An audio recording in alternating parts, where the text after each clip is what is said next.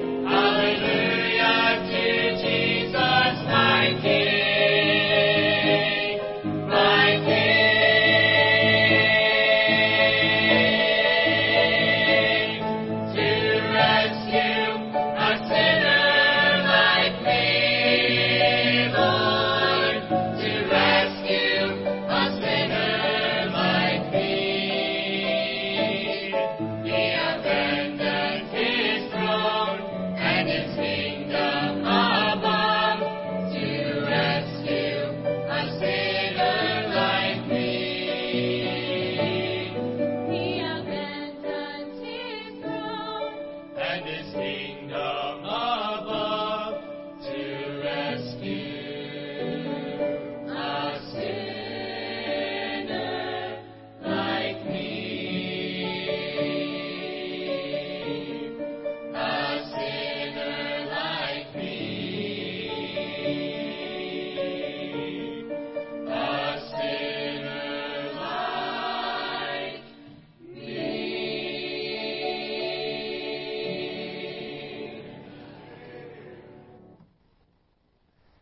Praise the Lord. Isn't that wonderful? Amen.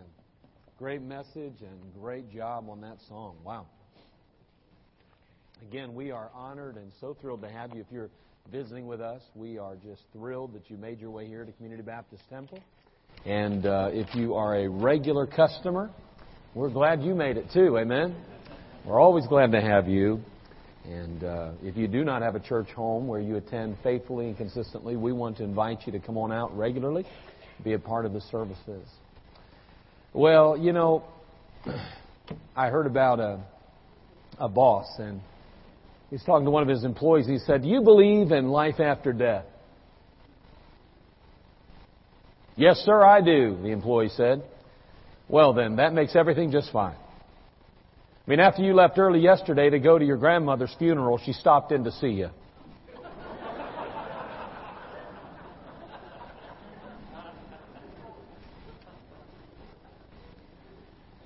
It was Palm Sunday, and because of a sore throat, a little 5-year-old boy, Johnny, he stayed home from church with a babysitter. And when the family finally got home that afternoon, they were carrying several palm branches. And the boy asked what they were for. And they said, "Well, people held these over Jesus' head as he walked by." He said, "Wouldn't you know it? The one Sunday I don't go, he shows up." Well, we certainly want Jesus to show up, don't we? Well, I tell you, it's important that he does. Amen? Yep. Speaking of families, this one prospective father-in-law, he asked this young man, he said, "Hey, can you support a family, young man?" I mean, that's a good question, right? I mean, every dad needs to know if the guy that's going to marry his daughter can support. And he says, "Young man, can you support a family?" And the groom was kind of surprised, and he said, "Well, no, I was just planning to support your daughter. The rest you'll have to fend for yourselves."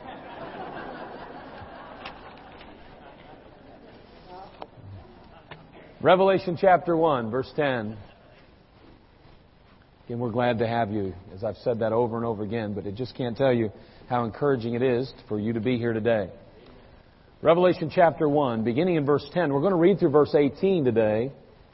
And of course, it is Easter, and we are excited about Easter as the Christian faith, those that believe in Christ. Boy, this is a big day on the calendar, amen? Big day. And yet I would like to say this. In reality, every day's a big day. Because Jesus didn't just rise for that day. He's risen. And every day we celebrate the resurrected Christ. Because without His resurrection, we'd be in a mess today. Revelation chapter 1, beginning in verse 10. We begin reading there. It says, "And I was in the Spirit on the Lord's day, and heard behind me a great voice as of a trumpet, saying, I am Alpha and Omega, the first and the last. And what thou seest, write in a book, and send it unto the 7 churches which are in Asia, unto Ephesus, and unto Smyrna, and unto Pergamos, and unto Thyatira, and unto Sardis, and unto Philadelphia, and unto Laodicea. And I turned to see the voice that spake with me. And being turned, I saw 7 golden candlesticks. And in the midst of the 7 candlesticks, one like unto the Son of Man, clothed with a garment down to the foot, and girt about the paps with a golden girdle. His head and his hairs were white like wool, and white as snow. And his eyes were as a flame of fire. And his feet like unto fine brass, as if burned in a furnace. And his voice as the sound of many waters. And he had in his right hand 7 stars, and out of his mouth went a sharp 2-edged sword, and his countenance was as the sun shineth in his strength. When I saw him, I fell at his feet as dead. And he laid his right hand upon me, saying unto me, Fear not, I am the first and the last. I am he that liveth and was dead, and behold, I am alive forevermore. Amen. And have the keys of hell and of death. John is on the Isle of Patmos. And, the critics of Christianity have long existed, and way back in John's day, there were those who hated believers and those that hated the Christ and those that hated the idea of a risen Savior.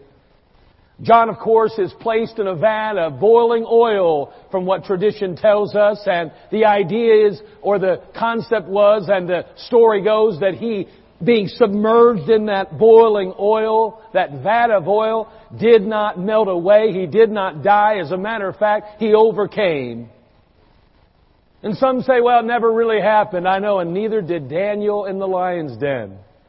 Neither did Shadrach, Meshach, and Abednego. And neither did Jesus walk on the water. But may I say, I gotta believe there's probably something to the story. And the fact is that ultimately we know for sure, according to the Word of God, that John ends up on the Isle of Patmos, exiled because of his faith, exiled because of his concern for the cause of Christ.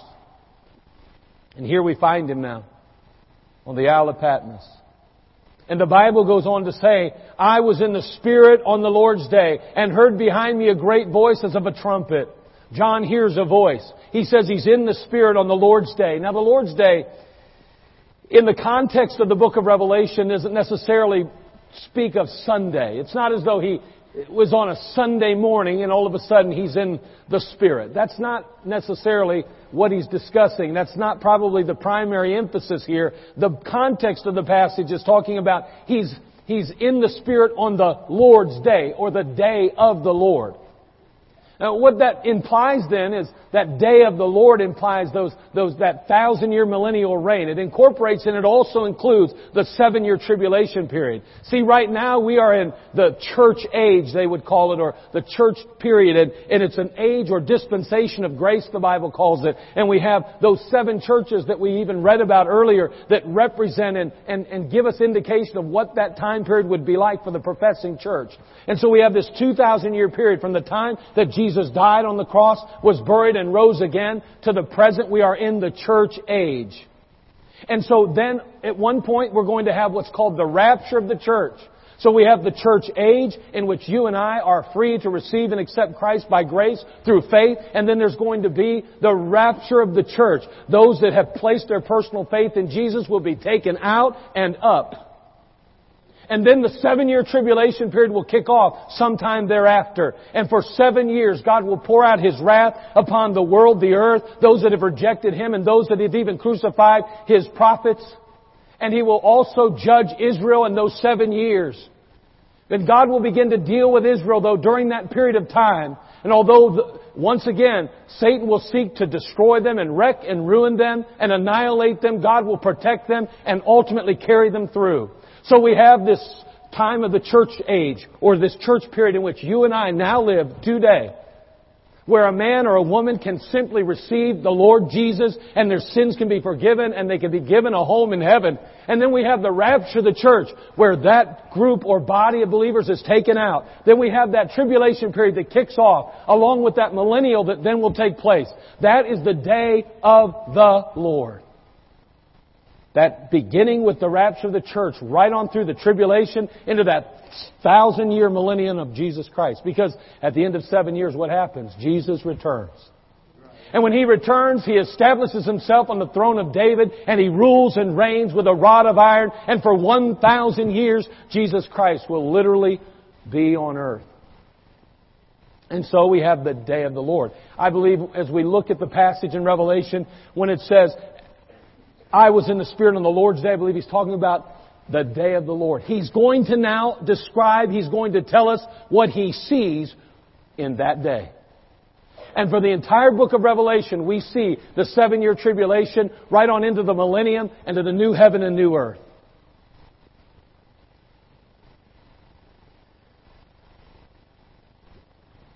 John hears a voice.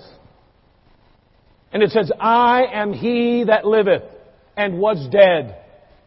Behold, I am alive forevermore. Amen?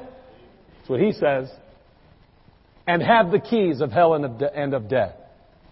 There's a couple of things I want to note today. I want to consider the statement. I want to consider the story. I'm going to look at the sign. And then I want to see what we can learn from the passage. Let's go ahead and have a word of prayer. And in the short time that we have together, may God help us to understand maybe a little bit more of who Jesus really is. Father, we come to you. We thank you again for all that you mean to us and all that you have done for us. And Lord, today we have gathered today to celebrate your resurrection, Lord Jesus. Thank you for not just dying, but thank you for rising again. And thank you for the hope of eternal life for all those that will put their personal trust and faith in you. Lord, we need you today. We love you and just ask that your Holy Spirit would walk these aisles and convict us and show us our great need. Lord, we'll thank you for those who will ultimately place their faith in you because of what they will both hear and experience today. In Christ's name we pray. Amen. So we note the statement. He says, I am he that liveth and was dead, and behold, I am alive forevermore. So someone is alive here, but was dead. So they are alive now, but they were dead. And then it goes on to say now that they're alive forevermore. So we have somebody that is living, that was dead, and now is going to live forever.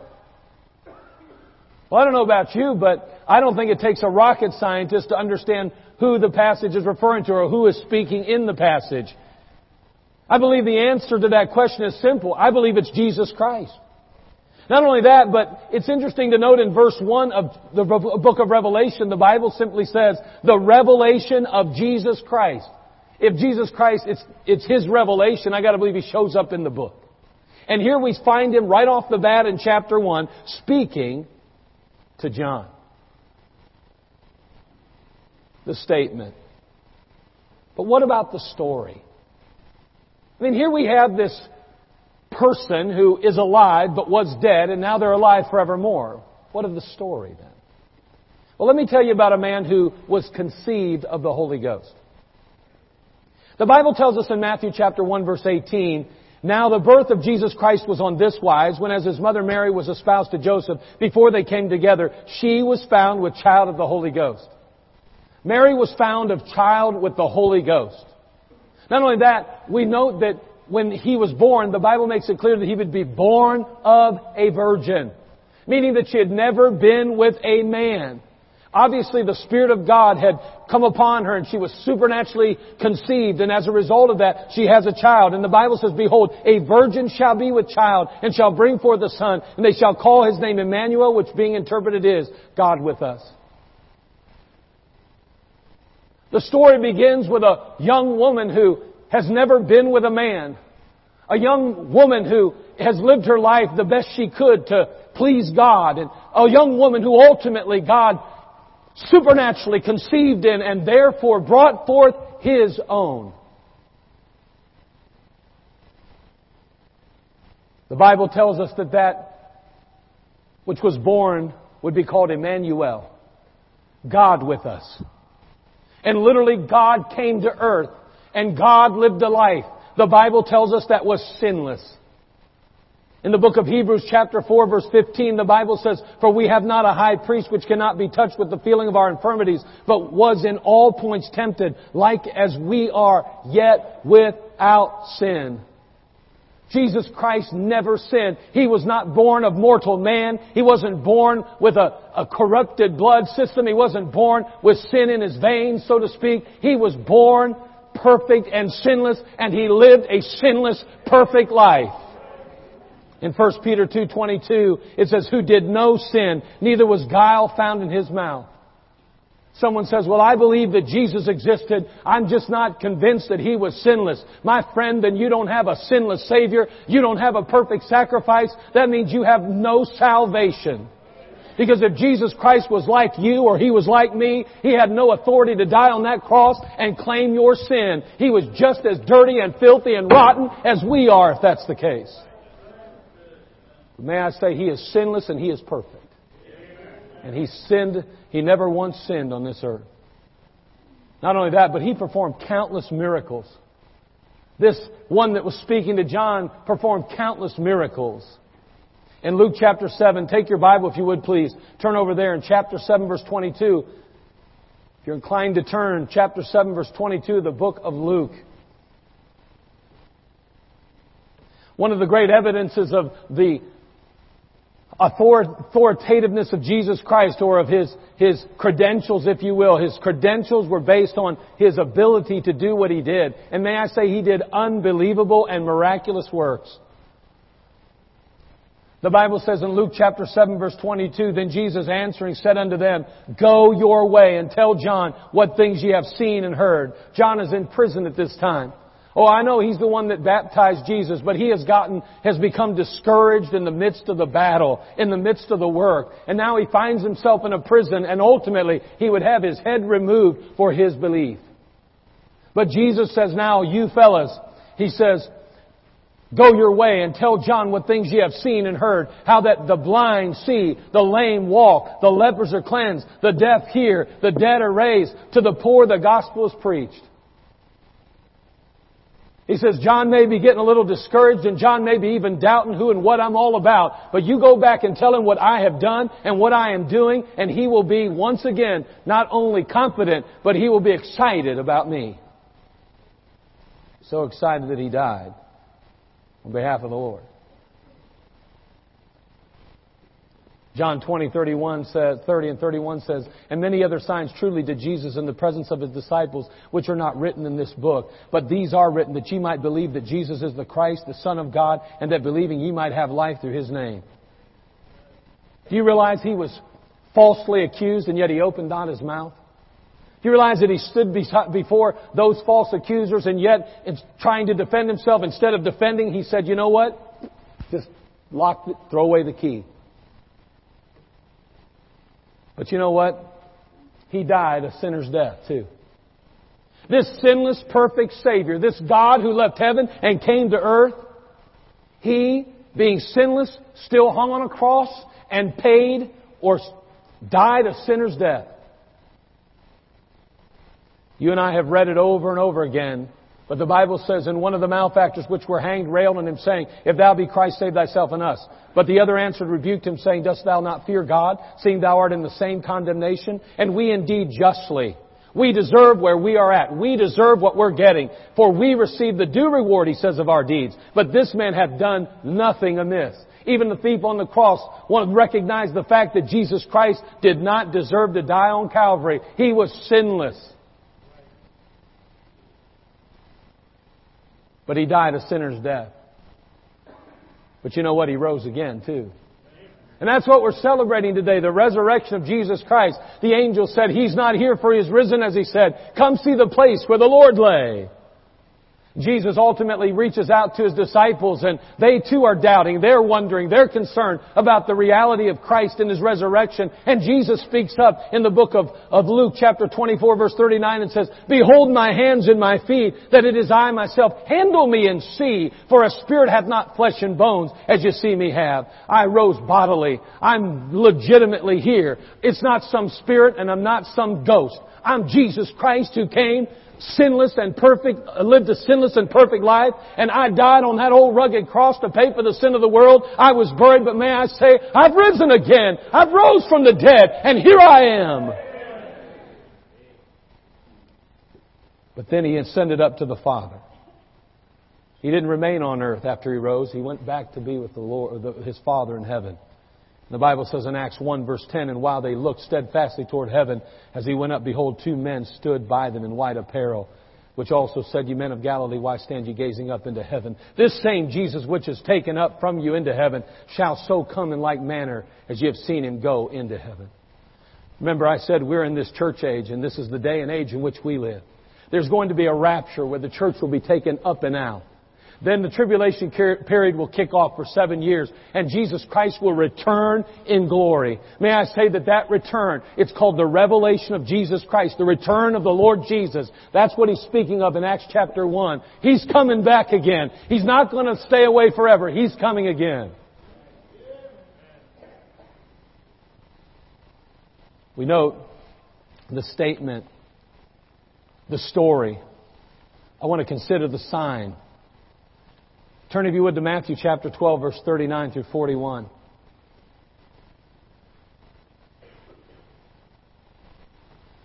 Often Jesus, from time to time, mentioned the fact that He would die, that He would be crucified, that He would even rise again.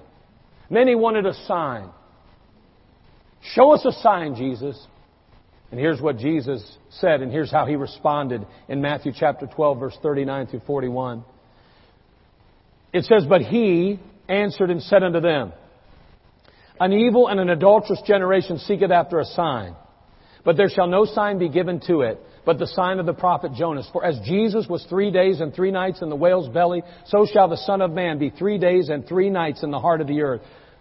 The men of Nineveh shall rise in judgment with this generation and shall condemn it, because they repented at the preaching of Jonas, and behold, a greater than Jonas is here." Notice again the sign. The sign of the prophet Jonah. For as Jonah was 3 days and 3 nights in the whale's belly, so shall the Son of Man be 3 days and 3 nights in the heart of the earth. You know what He's saying? You want to know what offers tremendous validity to Jesus and His deity and to who He really is? His resurrection. That one sign that I'll give you, He said, is the fact that Jonah was in the belly of the whale for 3 days and 3 nights. So shall the Son of Man be in the heart of the earth for 3 days and 3 nights. When I come out of that grave, my friends, when I come out of that grave, my disciples, I want you to know there'll be no question, none at all, who I am. I'm Jesus. I'm Emmanuel. I'm God with you today.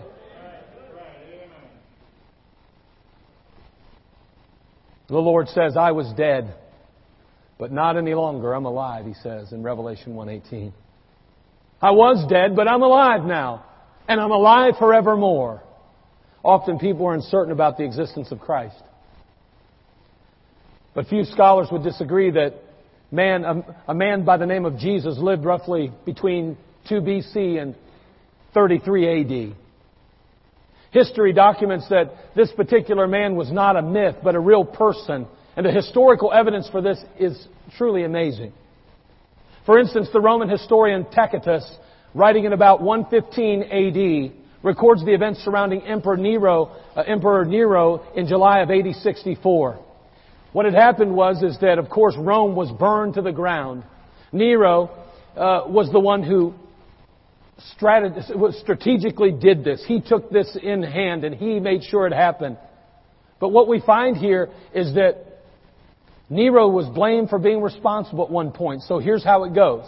Tacitus says, consequently, quote, consequently, Tacitus, 115 AD, mind you, consequently, to get rid of the report, Nero fastened the guilt and inflicted the most exquisite tortures on a class hated for their abominations, called Christians by the populace. Christus, or Christ, if you will, from whom the name had its origin, suffered the extreme penalty during the reign of Tiberius at the hand of one of our procurators, Pontius Pilate, and a most mischievous superstition, Christ's resurrection, thus checked for the moment, again broke out not only in Judea, the first source of the evil, but even in Rome, where all things hideous and shameful from every part of the world find their center and become popular. Notice again, he points back to a day, this group, this sect, of whom Nero blamed for the burning down of this city. He says, listen, he tried to put it on the Christians, and they are Christians because of a particular person named Christ. And that particular person was put to death by Pontius Pilate. That's what someone, a historian said, a secular historian said in 115 AD. In about 112 AD, the Roman governor of what is now northern Turkey wrote to Emperor Trajan regarding the Christians in his district. He made this statement, "I was never present at any trial of Christians. Therefore, I do not know what are the customary penalties or investigations and what limits are observed. Whether those who recant should be pardoned, whether the name itself, even if innocent of crime, should be punished, or only the crimes attaching to that name. Meanwhile, this is the course that I have adopted in the case of those brought before me as Christians.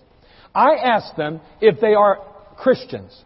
If they admit it, I repeat the question a second and a third time, threatening capital punishment. If they persist, I sentence them to death. For I do not doubt that, whatever kind of crime it may be to which they have confessed, their pertinacity and inflexibility. You got to realize he wrote this a long time ago when it was really, English was really at its height. No, I'm teasing. But anyway, his pertinacity and inflexible obstinacy should certainly be punished. Isn't that interesting? I want you to see that. For I do not doubt that whatever kind of crime it may be to which they have confessed, their pertinacity and inflexible obstinacy should certainly be punished. You know what he's saying? They're stubborn. They won't back down. They will continue to claim and name the name of Christ. They won't get behind the status quo. They won't get with the program. You know where America's headed? You'll be persecuted because you just won't agree with the populace. That's where it's going, by the way. Just like it was in those days. Now notice he goes on to say this. He goes on to say, the very fact of my dealing with the question led to a wider spread of the charge, and a great variety of cases were brought before me. An anonymous pamphlet was issued containing many names. All who denied that they were or had been Christians, I considered, should be discharged, because they called upon the gods at my dictation and did reverence, and especially because they cursed Christ, a thing which it is said genuine Christians cannot be induced to do. 112 AD, and Christianity is alive and well. Even in a culture and in a world where it is persecuted and even met with death. This passage, of course, indicates that Christianity was throughout the Roman Empire at this time. Just 80 years after Christ's death. We have eyewitness accounts. We have historians looking back years later. I mean, the popular historian Will Durant, he wasn't a Christian either. He wrote concerning Christ's historical validity. He said, quote, the denial of that existence seems never to have occurred even to the bitterest Gentile or Jewish opponents of nascent Christianity. It never, he said, in those days, it would have not even come, no one would have even thought about that. Was there a Christ? Wasn't there a Christ? That's ridiculous. Nobody even considered that in those days. Again, he goes on to say, quote, that a few simple men should in one generation have invented so powerful and appealing a personality, so lofty an ethic, and so inspiring a vision of human brotherhood would be a miracle far more incredible than any recorded in the Gospels. Isn't that amazing? They turned the world upside down, these early Christians did. The Jewish historian Josephus, you may have heard of him. He was writing to the Roman government in the 70s AD. He records some incidental things regarding Christ and the church. Here's what he says. Basically, he confirmed that John the Baptist died at the hand of Herod. Of course, that's recorded in the Gospels. As well as of the death of, quote, he says this, the brother of Jesus, who was called Christ, whose name was James, he delivered them to be stoned. What he's saying is the brother of Jesus, who was called Christ. What he's pointing at is that Jesus Christ was a legitimate, a real figure in history. May I say, there is very few that are honest to say that there is no Christ mentioned in history. Jesus Christ lived 2,000 years ago. And you may dispute whether He is God in flesh. And you may say to yourself, I don't believe that He was who He claimed to be. But my friend, you can't deny the fact that He lived and existed 2,000 years ago. The greatest proof of the resurrection is still found in a question. Where's the body? It's interesting in Matthew 27, verse 62 through 66, that the Jews for fear requested soldiers to guard the tomb. Those Jews that did not appreciate Christianity, those Jews that were worried that their faith was going to be destroyed because of a resurrected Savior, said, you put a guard on that tomb and you make sure nobody steals the body. And yet in chapter 28, verses 11 through 13 of that same book, the disciples and followers were scared. They were defeated and they were so depressed because of the loss of Christ. And yet, they're the ones that supposedly stole the body from Roman soldiers who are trained. Hey, He is not here, for He is risen, as He said. I want you to know, according to the Word of God, that Jesus Christ not only said He would rise again, but He did rise again. So what are we to learn from all this then?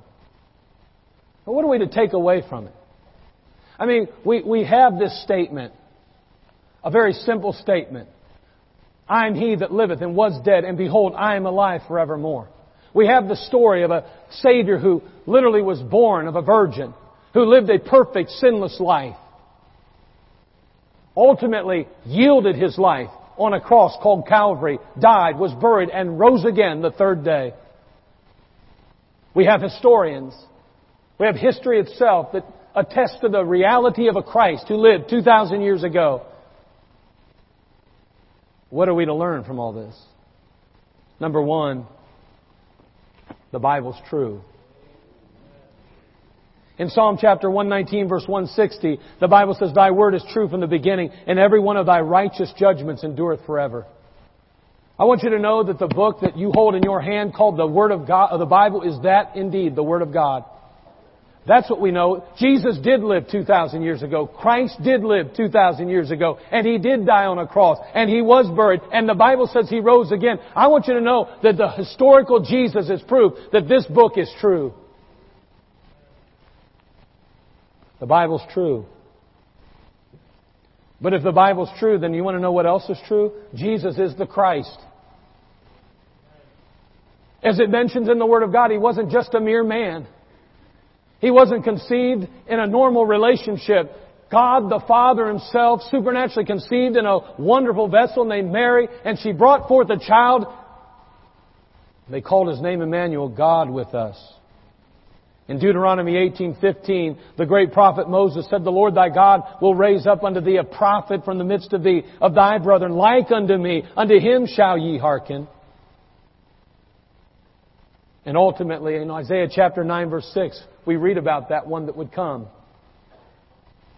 For unto us a child is born, unto us a son is given, and the government shall be upon His shoulder, and His name shall be called Wonderful, Counselor, the Mighty God, the Everlasting Father, the Prince of Peace.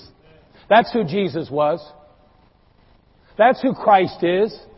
He's wonderful. He's the Counselor. He is the Mighty God. He's the Everlasting Father, and He is the Prince of Peace. Today, in this book, the Word of God, we know the Bible's true, and Jesus, therefore, is the Christ. He is the promised one. He was the one that they spoke of in the Old Testament that would ultimately come and change the world and turn it upside down. It would be Jesus Christ who would bring peace to the earth and ultimately hope and order. And Jesus Christ indeed will. You say, well, where's all that peace? It's buried in all our sin. When God makes things right on this earth, there will be peace again. But there will be no peace in your life today. There'll be no peace in your marriage. There'll be no peace in your home. There'll be no real peace in your mind until you settle the reality of Jesus Christ, a risen Savior, who all alone and only alone can bring you peace. He's the Prince of Peace. We see the Bible's true, that Jesus is the Christ. We also learn then that mankind is in need. Take your Bible, look at Romans chapter 3, please. Romans chapter 3, verse 10 through 12.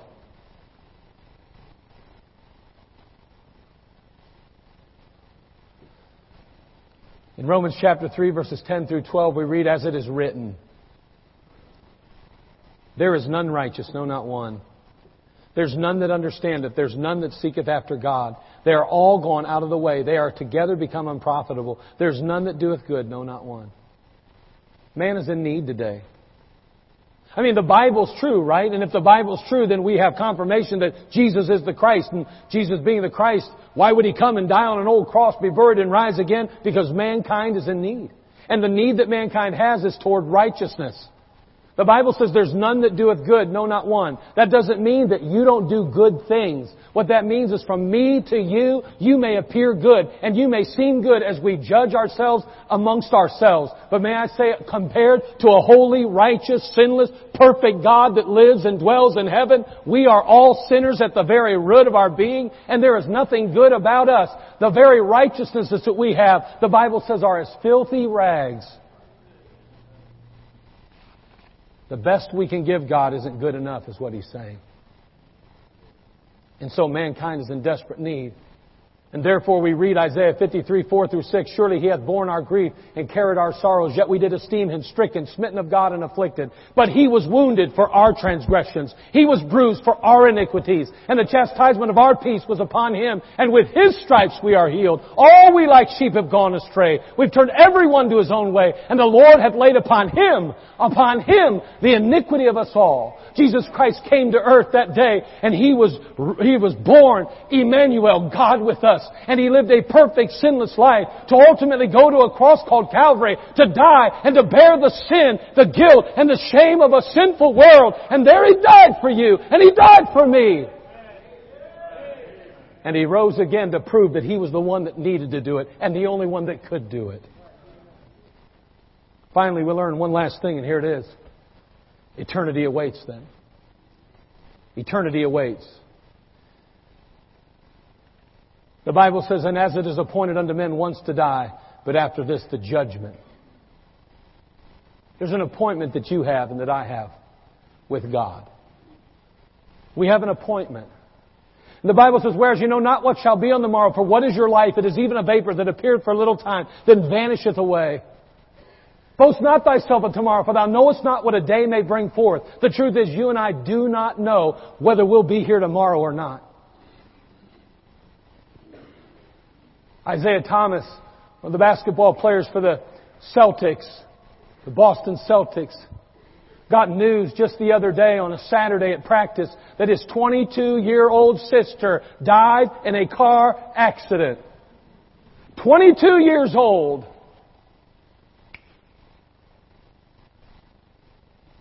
She had to keep an appointment. May I say that there's an appointment on God's calendar today. You have that appointment. And I have that appointment to meet. And you can't rearrange that appointment. You can't get out of that appointment. It is fixed and it is in stone and it is on God's calendar. And eternity awaits us. So let us hear the conclusion of the whole matter in Ecclesiastes 12, verses 13 and 14. Fear God and keep His commandments, for this is the whole duty of man. For God shall bring every work into judgment with every secret thing, whether it be good or whether it be evil. We have an appointment and we have a judgment. We're going to stand before God, the Creator of all the universe. There's an appointment to keep. See, we gather today to celebrate Jesus and His resurrection. But what does it really mean to you? Is it just like any other story you read? Is it like reading about, I don't know, the Easter Bunny? Is it just a story that you have learned to love? Is it something that we enjoy? Is it something that we have culturally grown to believe? But may I say, I hope it's more than that to you. I hope you realize the severity of this reality that Jesus Christ is who He claimed to be. And if indeed He is who He claimed to be, then my friend, there's an eternity that awaits. And there is no way getting around this. You must do something with Jesus then. It's not a matter of saying a prayer. And it's not just simply of believing something. You can believe whatever you want to believe. But the fact is, it's not going to take care of the problem. Only Jesus can take care of the problem. And I'm not talking about go to church and read your Bible and pray every day and grow. I'm talking about before you ever get to that place in your life, there has to be a time when you agree and say, God, Lord Jesus Christ, You are who you claim to be. You didn't just die on a cross 2,000 years ago. You rose again the third day. And I believe that You are God in flesh. And I believe that You died for my sin. And I believe that You alone can pay for my sin. And I want a relationship with You. And I want to invite You in my life. And if you've not invited Christ in your life, my friend, you are as lost can be. You have no hope in eternity because Jesus is the way, the truth, and the life, and no man comes unto the Father but by Him. It's not enough that you believe that He died. It's not enough that you believe He rose. It's not even enough that you go to church and read your Bible, friend. You got to have Jesus in your life. And may I say, you must trust Him today. He alone can save you. Only He can do that. We live in a culture today that is telling us that He is no more than a mere man, that He's a figment of someone's imagination. Had a guy yelling at me from the window the other day going, "You guys, why do you believe in fairy tales? Why do you believe in fairy tales? Why do you believe in fairy tales?" My friend, I'll tell you this much. Jesus rose from the dead, and oh my, He is not a fairy tale. He's alive today. And I'll tell you one thing. Without Jesus, I have no hope of stepping from this life into the next. Your job, your family, your home, your things will not get it done. He has to be in here. And I want to encourage you today to take this Jesus that we read about in this book, that we came here to celebrate concerning, and invite Him in your life if you haven't done it. There ought to be a time, a place in your life when you can look back and say, you know what? I didn't just say a prayer. I entered into a relationship. I didn't just go to an altar. I fell at the feet of Jesus. And I begged Him to come into my life. And you began a relationship that day that has continued from then on. Friend, if you've not begun that relationship, you got to get with the program. His program. It's not a Baptist thing. It's not a Methodist thing. It's not a Muslim thing. It's not a Jewish thing. It's not any other group or denomination or anything else. It's a Bible thing.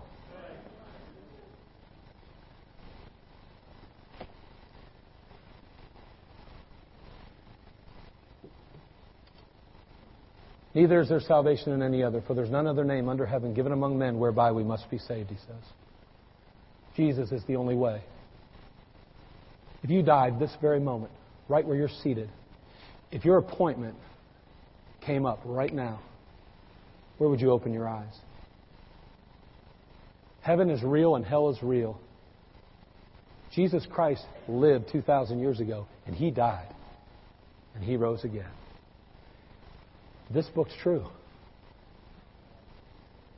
He's the Christ. He's the only way. If you died this very moment, where would you spend eternity? In just a moment, we're going to give you a chance to respond. Nobody can make you do anything. You're your own person. I'd be a fool to think that anyone can make you do anything. Jesus is a gentleman. He wants to come to Him. He wants you to come to Him voluntarily. Do you want a relationship with the Christ, the Creator of all the universe today? You ought to want that. You'll never be full. You'll never be satisfied. You'll never be complete without it. And He loved you enough to come and die on a cross 2,000 years ago. For God so loved the world that He gave His only begotten Son, that whosoever believeth in Him should not perish but have everlasting life. Won't you settle it today? Won't you receive Christ? Won't you enter into that relationship if you haven't already? Let's all stand, every head bowed, every eye closed. Maybe you're already a child of God. And that